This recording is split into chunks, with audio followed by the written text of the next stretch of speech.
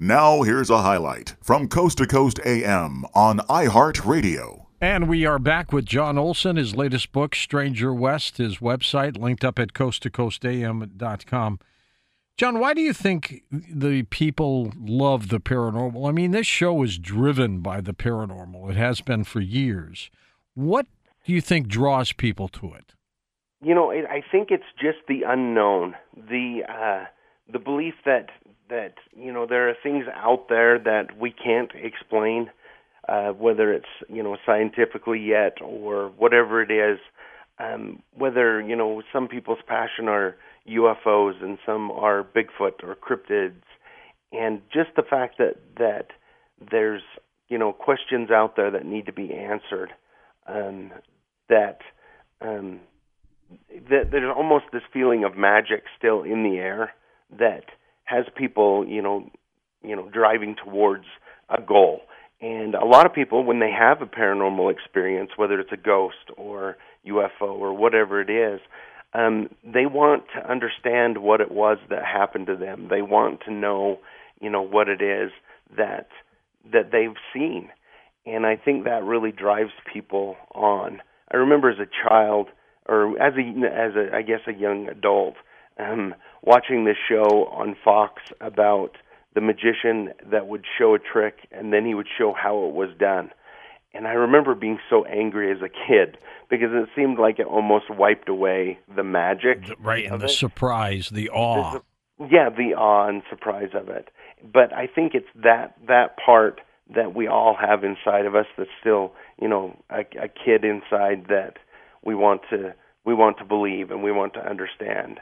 And definitely with, we all are going to pass through and pass on, where none of us get out of this alive. So it's that wanting to understand that there is something after this life helps people as well, and also those of us who have lost loved ones. These stories help us to understand that they may be physically gone, but they're not completely gone, and I think that brings comfort to people as well. We'll take calls with John Olson next hour, in perhaps even your paranormal stories. Is there a dark side to the paranormal end, John? Oh, yeah, definitely there is. Most of the stories that I write about are generally people who have stumbled across something by accident, and there are definitely things that you can stumble across. I think, for example, I interviewed a gentleman named Tyler, and his story is in the book. And him and his girlfriend, Jill, it was the early 2000s, and he was not an outdoorsman, but she had grown up camping, and so he promised to take her camping. So they had gone, they lived just outside of Sparks, Nevada, and they went to the Sierra Mountains to just find a place to camp. And they did, and they had a nice evening. He said there was a really heavy, scary feeling to it, but he just attributed that to the fact that he'd never really camped before, never spent the night in the wilderness. And in the middle of the night, he woke up to a strange sound of someone walking in the camp, and they seemed to have a heavy rasp in the, deep breathing, and he... and not like an animal. No, not like an animal. No. He said it was on 2 feet. When he went to grab his flashlight, he knocked something off in the tent, and the creature ran a little ways off. He was able to get his flashlight and open up the door and shine it around, and his flashlight the beam hit this person, what he originally thought was a person, standing about 30 feet from him, facing away from him. He said that... And running away? It was standing there, bracing itself against the tree. It was emaciated, skinny. You could see pale skin. You could see all of the bones, in his back. And at first he thought maybe it was a homeless person. He called out to it, and, hey, what's going on? And it turned over its shoulder to look at him, and he said his breath just caught in his throat because the eyes were sunken in. Oh, the lips were pulled back from like a ghoul or something. Yes, exactly. and his girlfriend saw it as well, and they both jumped up and threw all of their stuff in the car. Yeah, I'm leaving this campsite right now. Yep. I am taking off. I'm out of here. And he was, just even interviewing him so many years after, just the fear in his voice, it was something very out of the ordinary. And in doing some research, I believe they ran into what is called a Wendigo, which is a Native American spirit creature that's created whenever an individual turns to cannibalism, is their belief. Uh-huh. Okay. And so definitely that, in that case, was something evil, something just dark and extremely scary. What is it about the paranormal, John, that even the toughest person could break down, like these people, and want to hightail it out of there? It's just the unknown. A lot of times, especially in this person's case, they were come face to face with something they never imagined was possible. It's something out of a movie, out of a horror film. And I think that it even takes your brain a few moments to, maybe even it takes years for you to go through and really break apart what happened to you. It can be an extremely scary situation. I bet so. Now, other cryptids, of course, we get, and you mentioned earlier, Bigfoot stories. Mm-hmm. That happens, and I guess that Western type part of the United States gets a lot of Bigfoot stories too, doesn't it? It does, yeah. I get quite a few Bigfoot stories. Would you say 30% of your paranormal stories are Bigfoot related? Yeah, probably close to that. Yep. Yeah. There's a good mixture, but yeah, for definitely on cryptids, that the vast majority of those are Bigfoot sightings in northern Utah. It seems to be quite a few of those in northern Utah, and again through the Uinta Mountains. It seems to be a hot spot for them. John Olson with us as we're talking about his work, Stranger West. Of all these stories that you've uncovered, which ones, of course, would you categorize as the weirdest? What kind of stories?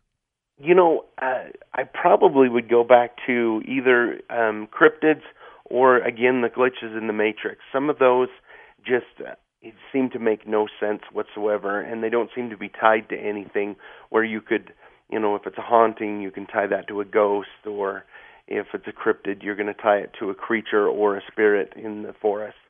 Glitches in the Matrix seem to be just abnormal things that almost seem to toy with your brain, changing your memories, or coming face to face with your doppelganger, which has happened. Just really strange things like that seem to be able to turn your whole world up on its nose. And I think that one is really hard to explain to people. Well, I think so, too. Now, with some of these stories, do you ever come across stories of the devil popping up anywhere? I have not done a lot of those. Like I said, I have interviewed people who have had experiences with Ouija boards and come across spirits that pretend to be one thing but are in fact another. I really run into very few demonic kind of things. I find lately when I interview people, because of some of the television shows or because of some of the media that's out there, they automatically turn to believe, I've got a demon in my house. When I interview or help them, it can be anything from just simple things to the house, or even just a haunting, which 99% of the time I believe is just somebody who's passed on. And I like to tell people that even though someone's passed on, it's just like meeting people on the street. 9 out of 10 are going to be fairly good people. It's that 10th person that might be not the best person in the world that you want to be dealing with. John, what do you think the other side is like? Life after death? I think that it's closer than we think. I think it's almost like there's a veil between us and those that have passed on. and in certain circumstances, whether it's a loved one or someone who lived in the area or is attached to a certain object, it's pretty easy that we might come across them. I definitely believe that there are those that are more sensitive to that and may have more experiences that way, gifts, if you would.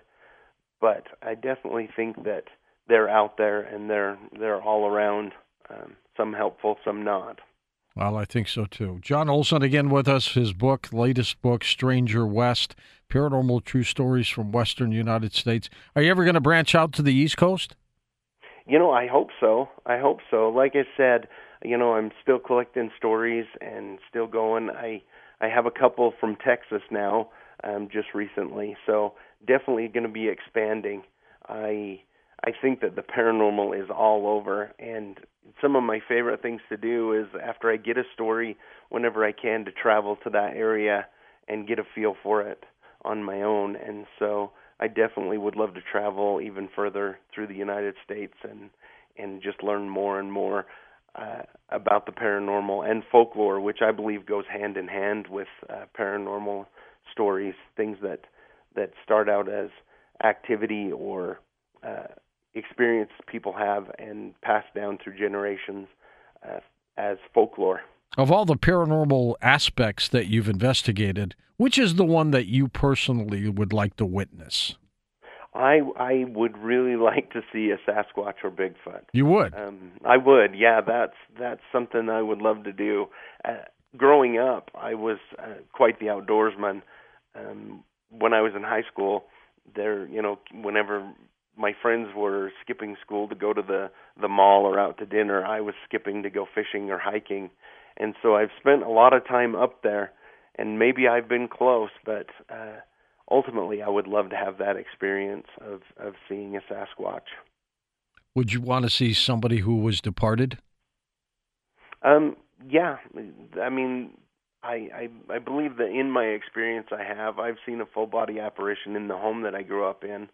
And, definitely wouldn't be all right with having a loved one who's passed on come back and talk to me. I'd be all right with that, too. What do you think ETs and UFOs really are, John? Oh, that's a good question. I think a lot of what we see are government aircraft, but that can't explain everything that we see. It would be absurd to think that we were alone in the universe with everything and that we're learning about different planets, and that life is probably not as rare as we originally thought. I also believe that, for a long time people thought they were probably so far away there's no way they could get here. However, I honestly believe that we even though we don't have the technology, that doesn't mean that it doesn't exist to where they would be able to travel faster than the speed of light or using wormholes or whatever it is. I'm a big believer in that sci-fi can lead to, what's really going to happen in the future. So I would not be surprised whatsoever if we're being visited by extraterrestrials. It would not surprise me at all. Calls at the top of the hour with John Olson, questions and possibly your own stories as well. It's truly amazing. Have you come across anybody with the remote viewing capabilities that you would consider part of the supernatural or paranormal? I have not come across anybody who's worked with that. I've done some research and read a lot about it, and That's find the real deal. Fascinating.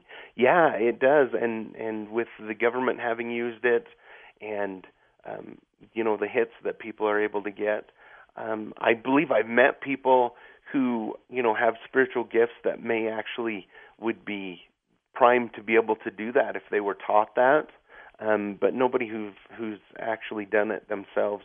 I haven't actually been able to interview those people, but I would love to. How about OBEs, out-of-body experiences? Anything there?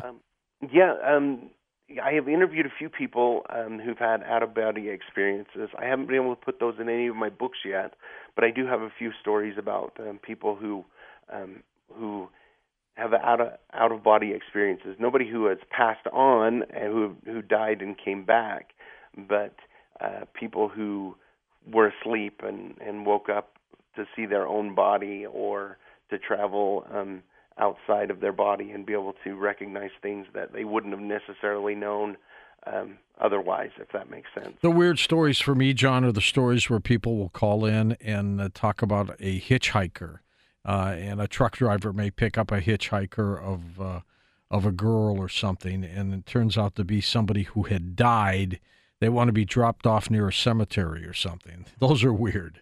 Those are. I really like those stories. It's interesting. I find a lot of stories where, people are like, "Oh, this happened to my uncle's brother," and I try really hard to hunt those people down to get those stories firsthand, because I love stories like that, hitchhikers or phantom cars. They're freaky, aren't they? They are, yeah. It's kind of amazing, some of the stories that you get and the experiences people have with the paranormal. Any angel stories?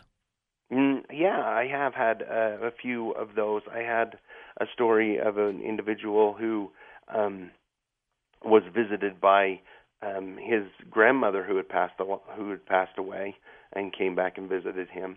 Also, a story of a gentleman who he had crashed his motorcycle, and he was raring to buy a new one. And him and his wife were shopping just in the grocery store.